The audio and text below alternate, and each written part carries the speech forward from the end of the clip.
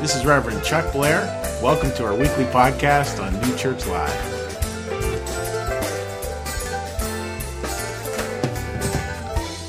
It's a series called Better, and these are going to be the three parts of it here that we're going to be looking at over the next 3 weeks.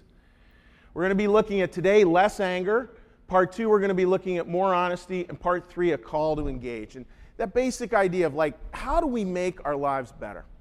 How do we actually live better lives? And there's parts of it that are just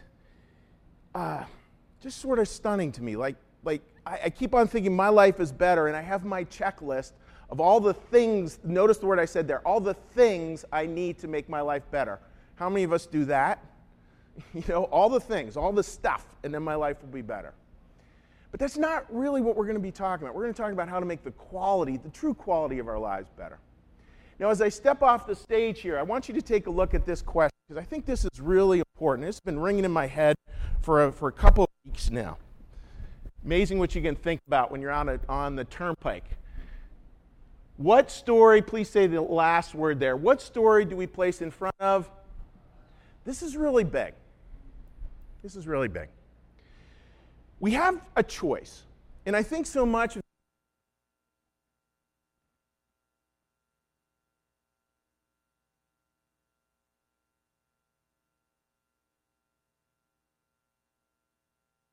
at different times, right? Like sometimes we're in the healing story, sometimes we're in the hurt story.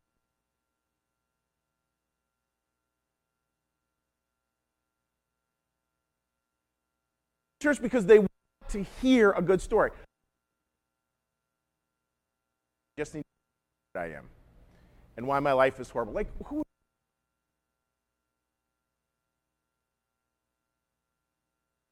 An analogy here, see works. So this is from Go. I think it's really well said, and it speaks a lot to the challenges I think we're going through as a nation today. In church, as one pastor famously said, really good preaching, you got the Bible in one hand and the newspaper in the other. So imagine this. Imagine a second grade classroom for those of you who are teachers. And imagine in that classroom, you gather all the is it a problem? Oh.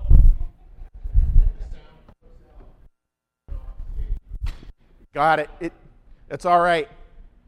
It worked for Moses coming off the mountain, Stephen. I'm just saying. So a couple of stories there. So with these stories, we have one story, and just imagine again that second grade teacher, and the second grade teacher says, look, I'm going to gather all the bad behavior, all the bullies, all the caustic commentary, and I'm talking from every side of every spectrum you can imagine. I'm going to gather all that, I'm going to put that in the middle, and then we're going to gather the classroom around that, and we're going to watch that for 9 months. We're going to make that the center of the classroom. How would those kids grow up? How would those kids grow up? How will we grow up? Imagine a very different classroom where we're in a different place, where we say all that bullying behavior, we're going to put the bullies in the back room. It's interesting. I can remember when I taught in high school, my first class, and oh my goodness, I still remember the kid's name, Stephen Schmidt. Every teacher has that kid who's like, oh my goodness. And he was really difficult. Of course, now he's probably done something spectacular, but back in high school, really difficult.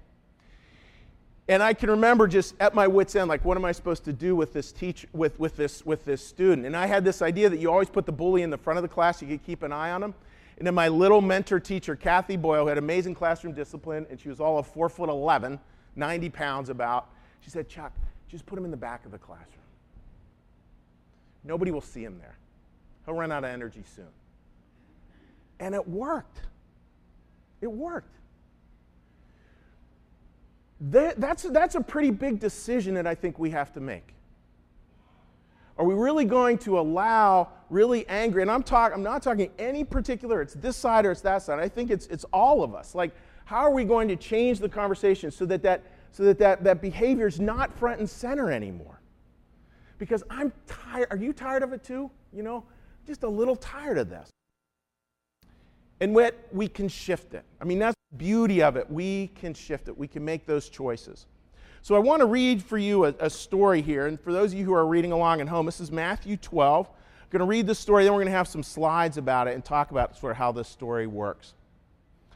Many followed Jesus, and he healed all their sick, warning them not to tell anyone who he was. This was to fulfill what was spoken through the prophet Isaiah. Here's my servant, whom I have chosen, the one I love, in whom I delight. I will put my spirit in him, and he will proclaim justice to the nations. He will not quarrel or cry out. No one will hear his voice in the streets. A bruised reed he will not break, and a smoldering wick he will not snuff out, till he leads justice to victory. In his name the nations will put their hope. Then they brought before him a demon-possessed man who was blind and mute, and Jesus healed him so that he could both talk and see. All the people were astonished. But when the Pharisees, who were the clergy at that time, heard this, they said, "It's only the prince of demons by which this fellow drives out other demons." In other words, a little conspiracy theory there. We see a hurt story in there. We see these other clergy going like, look, the only reason why healing can happen is obviously because Jesus is a demonic person. He's obviously like channeling demonic forces to heal somebody. That's a hurt story. But then there's this beautiful healing story. And I want you to see how beautiful this line of scripture is. I mean, this is just like ridiculously beautiful. Take a look at the lines and just sort of let them sink in. A bruised reed he will not break. A smoldering wick he will not snuff out. Now, probably some of you are here today and you're feeling like, yeah, I'm a little bruised today.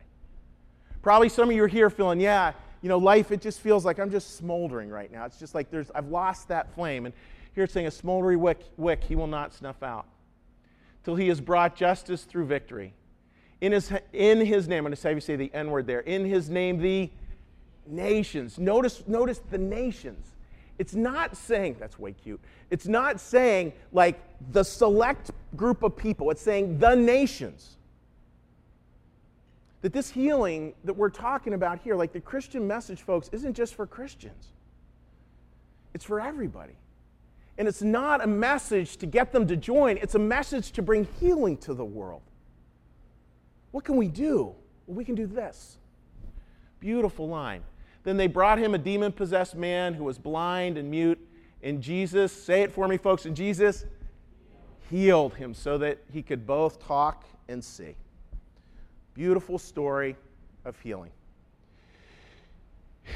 When we look at these stories, folks, and we look at how they work, and we look at how do we get a healing story in front of us, it's important to remember that to get a healing story in front of us, we need to see what's blocking us from that story. I think for a lot of people, we can experience, now I'm going to be really careful, I'm going to say this, but I want you to wait till I say the whole thing. A lot of us probably on occasion experience demonic possession. Now I don't mean demonic possession where all of a sudden you're like on The Exorcist. I'm talking demonic possession where somebody cuts you off on I-95 and you say something no grandmother should ever say. Right? We've all been there? Right? That's like, there's some of you laughing way too hard. That's demonic possession. That's what we're talking about here, right? It's just where that anger and that contempt, it just overwhelms us. Like I was down at Wawa yesterday and this one guy pulls in front of the other guy for a parking spot and they all of a sudden get into it. And it's just like, I wouldn't want to start my day that way. But guess what? I have. That's crazy. That's putting that story that's really a hurt story right in front of us. Like there's no doubt for both of those guys that story of hurt, somebody taking off their parking spot or somebody swearing or giving them, you know what, that became the story for their day. That's not a good day. Nobody's helped with that kind of story. Much of that is driven by fear. And I don't mean the kind of fear, folks, where it's like somebody jumps out from behind a door and sort of spooks you. It's not that kind of fear. It's the fear that we feel we're not getting enough. We're not getting our part. Someone else is getting more than me. Power, prestige, possessions. The 3 Ps. Power, prestige, possessions. Manuel Swedenborg says honor, reputation, and gain. If any of those 3 are assaulted, it can create a fear that we'll lose that thing. Look at this line. I think this is really significant. All people in hell are governed by fear. When you are afraid, you are in hell. When you are afraid, you're in hell. And I think for a lot of people, it's like, well, I don't know whether I really believe in hell. You can or you don't. It doesn't really matter, I think, in terms of a place. But you all know that experience, right? Where you literally are all feared up about something, and it feels like hell. And all of a sudden, the whole world kind of gets painted a certain way and looks a certain way. And it's really hard to move out of that. Like, it's just so hard to move out of that because I'm feared up, I'm in hell, I can't get out. That's why that story is so important. Like, which story are we going to put in front of us? Which story are we going to put in front of us? Now, before the band comes out, just a little, now this is a joke very few of you will get. I'm sorry, but it just made me giggle. How many of us have seen Alfred Hitchcock's movie, The Birds? Oh, a bunch of you have. So in the movie The Birds, it's about birds, all of a sudden all birds become carnivores, essentially. And this is how our fears can kind of grip us up. So take a look at this little political cartoon here from the New Yorker.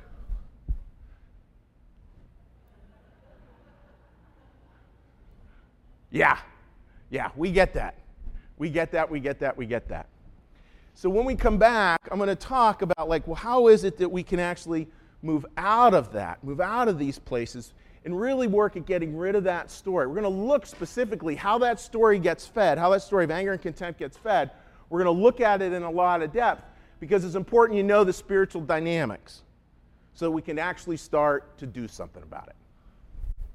So I want to talk about the spiritual dynamic here because I think we have to understand the architecture of evil, contempt, rage, anger, all those parts, and we all hold them in front. So I'm going to show you this stuff, and we're going to talk about it, and just keep on thinking, where does this show up for me? Like when can I fall into this? So I want to show you a flow chart about how this tends to work. Doesn't work this way all the time, but how it tends to work, and then give you an example. And then we're going to close by looking at a story of a group who did a wonderful job moving past this. Wonderful group of teenage girls who decided to do something about all this. So the flow chart starts here. Take a look at this. We have hell out there, and you could think darkness. If you're a Harry Potter fan, think Voldemort. All right? So we have hell, and then the fears come out of hell. And the hell is all about fear. Fear I didn't get enough, fear of this, fear of that, fear somebody's going to take what's mine, all these different ones. I don't know what it is for you, but that will just show up. And it shows up in goofy little ways. Yesterday, I'm driving back from Lancaster after visiting our son. I decided to stop at IKEA. Did you know IKEA has $1 soft serve ice cream? Right? It's a beautiful thing. So I'm like, the lines are merging like this. They have two lines that are merging into one. And there's a mom with 4 kids who's like herding cats, right? And here I am.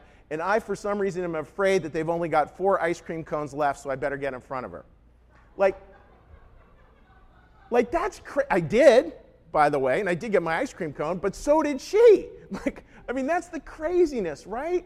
Just where that fear stuff, and with that coming back to the chart, at least this little bit of upset, and then it totally distorts our reality. It distorts how we see the world. And then I'm going to come back to this word. It can lead to contempt. Contempt leads to outrage, and this last phrase, real important, very key part of New Church theology, we get into self-indulgent fantasies. In other words, we create this little fantasy world in our mind where we're sure we know why everyone's doing what everyone's doing. We absolutely are positive. And oftentimes that's very toxic. Now what's interesting, folks, and this is where it gets a little more serious. So when I wrote this sermon, we work on these sermons months out, and then we put the final touches on a few weeks out. So I put the following touches on there. How can I show people this and have it make sense to them? I know I'll talk about somebody who's worried about getting laid off. That'll make sense, and then we'll talk about all the fears that come up around that. And then El Paso and Dayton. Then El Paso and Dayton. I think when we see, look at this picture, I think when we see events like that and we see what occurs, we see the heartbreak around pieces like that. we get a sense that this is not just some light little thing. Like this progression is actually really dangerous. It can reach these crazy extremes. With these crazy extremes, one of the craziest extremes are those self-indulgent fantasies. Like if we go back on the next slide, let's go back to what the flow chart looks like. Hell, fear, fear of whatever those men were afraid of, the anger, how they had distorted their view of the world. Do those shootings show a little bit of contempt, folks? Absolutely, they show contempt. They show outrage, and these people are living in a self-indulgent fantasy. Like it's an extreme, but they're living in this crazy, crazy fantasy world. One author who I really like put it this way. He said, what all these mass shootings share is, listen to this phrase. It's a great two-word phrase. All these people belong to what he called a toxic hive. Is that a good phrase or what? A toxic hive. So they have, in other words, what he's saying is they have created a story of hurt. And they have found other bees, so to speak, who will also collect around that hive. And will create this little toxic universe that actually has incredibly destructive tendencies towards. It actually is really a dangerous thing to let our lives go towards. I don't think in this congregation, I don't worry about our congregation being filled with people who are that way, thank goodness, right? But I do feel like at a lower level, we just have to be aware of where this shows up for us. We have to be looking at it going like, oh yeah, that shows up for me. And the word I want to focus on here, I'll show you the word I want to look at, is the word contempt. Now, we could pick really any one of these and do a sermon on them. I'm going to pick contempt. This is why I picked contempt. So I do a whole lot of marriage counseling, both when people are getting married as well as when marriages are struggling. Do both of those. No one calls me up to say, Chuck, we want to meet. Our marriage is going great. Just wanted to share with you how great it is. And so you do kind of both ends of the spectrum. And it's interesting looking at the end of the spectrum around what a challenge is. I do a lot of reading, and one of the real fascinating parts of research is this marriage counselor up in New York City. I've mentioned him before. Some of you know him, up in New York City. And this guy got very famous because with 93% accuracy, he could tell within 15 minutes whether a couple was going to get divorced or not. He had a study of like 1,300 couples. With 93% accuracy, he was able to predict it. Can you guess what the killer thing was that if he saw this in a marriage, they were on their way to divorce? Take a guess. Go back to that chart and you'll see it. Take a guess. Contempt. Contempt. If he saw contempt, the couple really wasn't going to make it. Contempt is when we believe that someone is worthy of scorn. And you can see how that's like the antithesis of the marriage relationship. So I think it's really important that we just be aware of is contempt showing up in our lives? Where is contempt showing up for you? Where's it showing up in your day-to-day interactions? Because it probably is, that the human condition, it is somewhere. And we can't get to a good story until we get rid of that one. There's always a sacred no before there's a sacred yes. Cease to do evil. Learn to do well. That's why New Church Theology is so insanely optimistic, because New Church Theology says with this Christian message, we need to really focus on getting rid of the bad stuff because the good stuff is our default. If we get rid of the bad story, the good story will appear without us even having to make it or create it. It is there. We just need to get rid of it. I was working with someone who's just struggling with a lot of little things in their life. And just my simple piece to a pastor to try to get a more beautiful story in front of them is just, your only job today is this. Look for what's beautiful. Just for today. Just look for what's beautiful. Much better story.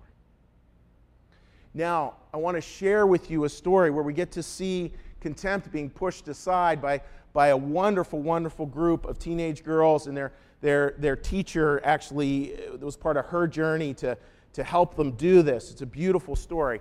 And because we can't show videos anymore in New Church Live, this is why, because Facebook, when you put a video up now, it instantly stops the live stream. So we can't show videos, but I can read transcripts.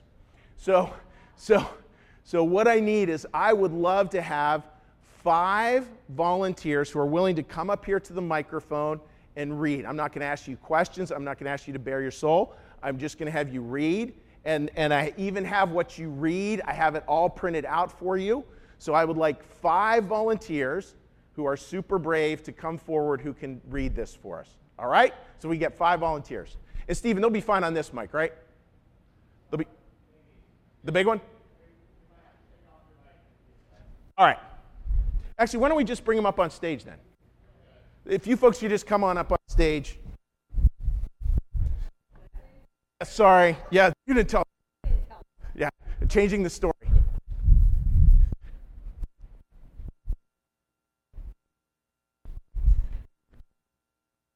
Brave soul. Excellent. It is fairly large print.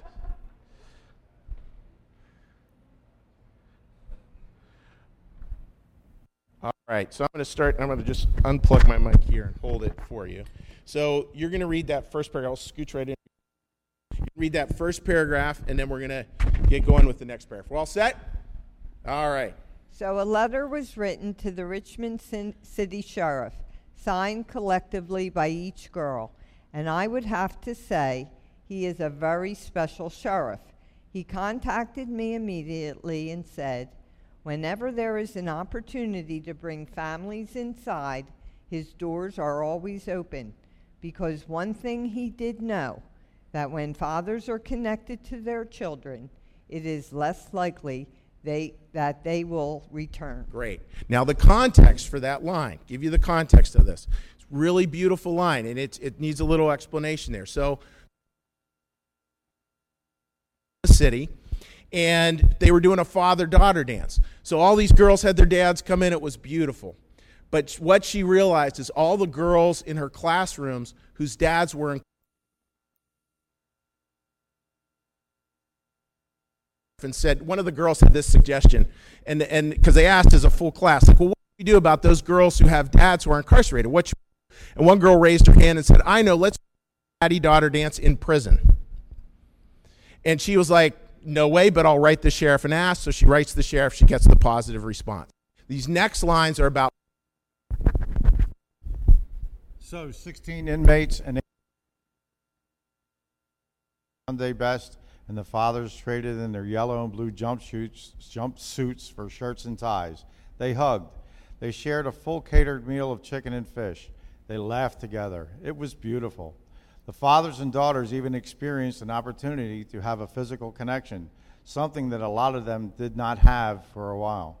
Fathers were in a space where they were able to make their daughter's plate and to pull out her chair and extend his hand for a dance. Even the guards cried. And the pastor watching it. After the dance, we all realized that, so we needed to create something that they could take with them. So we brought in flip cams, and we had them look at the flip cam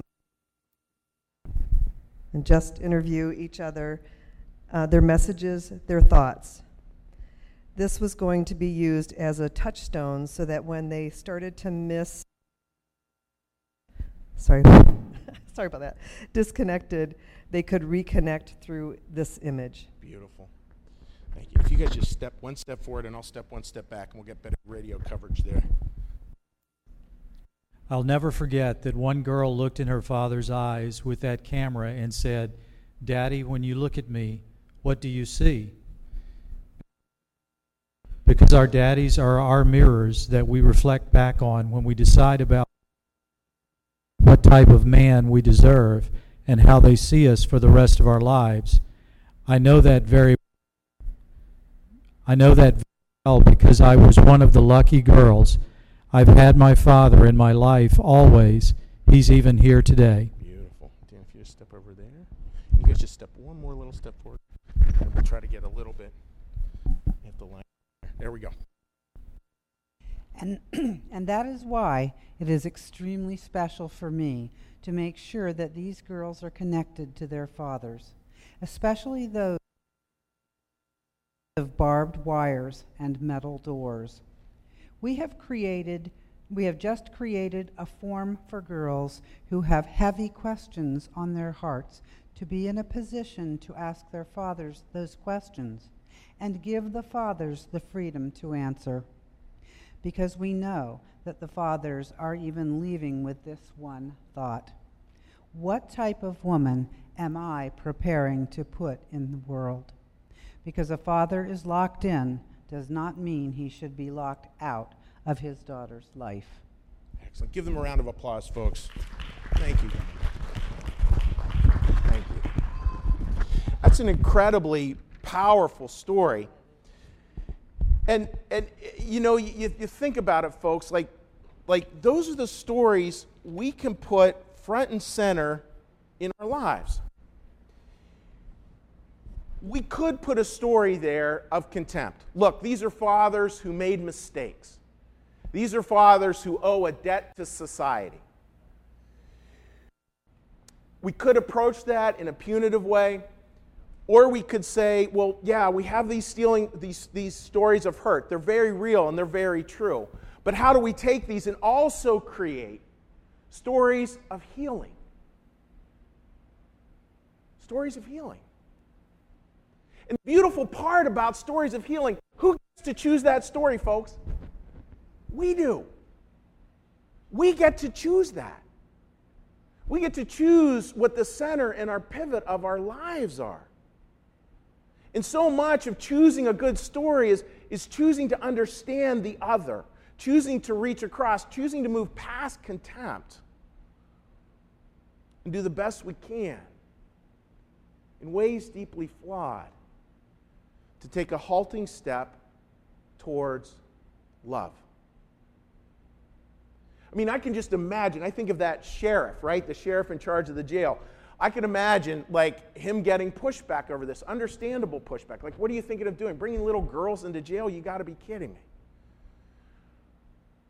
But that's courage. Remember at the beginning where I said that part of the religious message is not just to question what we know, but to ask us, what do you imagine? That sheriff was able to imagine something far different, a far better world, a far better story. I love this particular quote. To look is to see only a fraction of what one is looking at. Even in the most vigilant eye, there is a blind spot, and that's literally true. What is missing? How do we start to see life in a more holistic way? And the way we do it, I think, and I'll leave you on this, is this line from this piece of New Church. A good person brings good things out of the good stored up in themselves. It's about looking to serve that good. How do we find that good? How do we make that good even in people who've made horrible, bad mistakes? How do we make that center and get our contempt and decenter that? Love at the core for this week. Contempt out. Could I get a little amen? Amen. That's your message for the week. Let's close with a prayer, and then we'll have a final song. So please join me for a last prayer. So Lord, thank you for your presence here today. And Lord, thank you as well for that beautiful story. A story filled with grace, with love, with care. A story filled with people willing to move beyond contempt into a time and a place of understanding, of connection, of love. Help us to have a week, Lord, where love comes center and we are able to push contempt out. We'll know contempt by anger. We'll know contempt by the red flags all around it. We'll know contempt by the distortions it creates. We'll know contempt by the self-indulgent fantasies we so easily fall into. And Lord, when that happens, just gently guide us back. Gently lift us back. Gently call us home. Decenter contempt in our lives. Bring love central once more. And Lord, as always, let us remember this. That when we talk about where change must start, that the real answer in our hearts must be this, that it starts here. With us, doing the best we can, with imperfect lives in an imperfect world, but simply doing the best we can with the tools we have. Thank you, Lord, for your presence here today. Bless this amazing congregation, those gathered here in person and those gathered online. Lord, help us to have a week filled with less anger and more love. In your name we pray. Amen.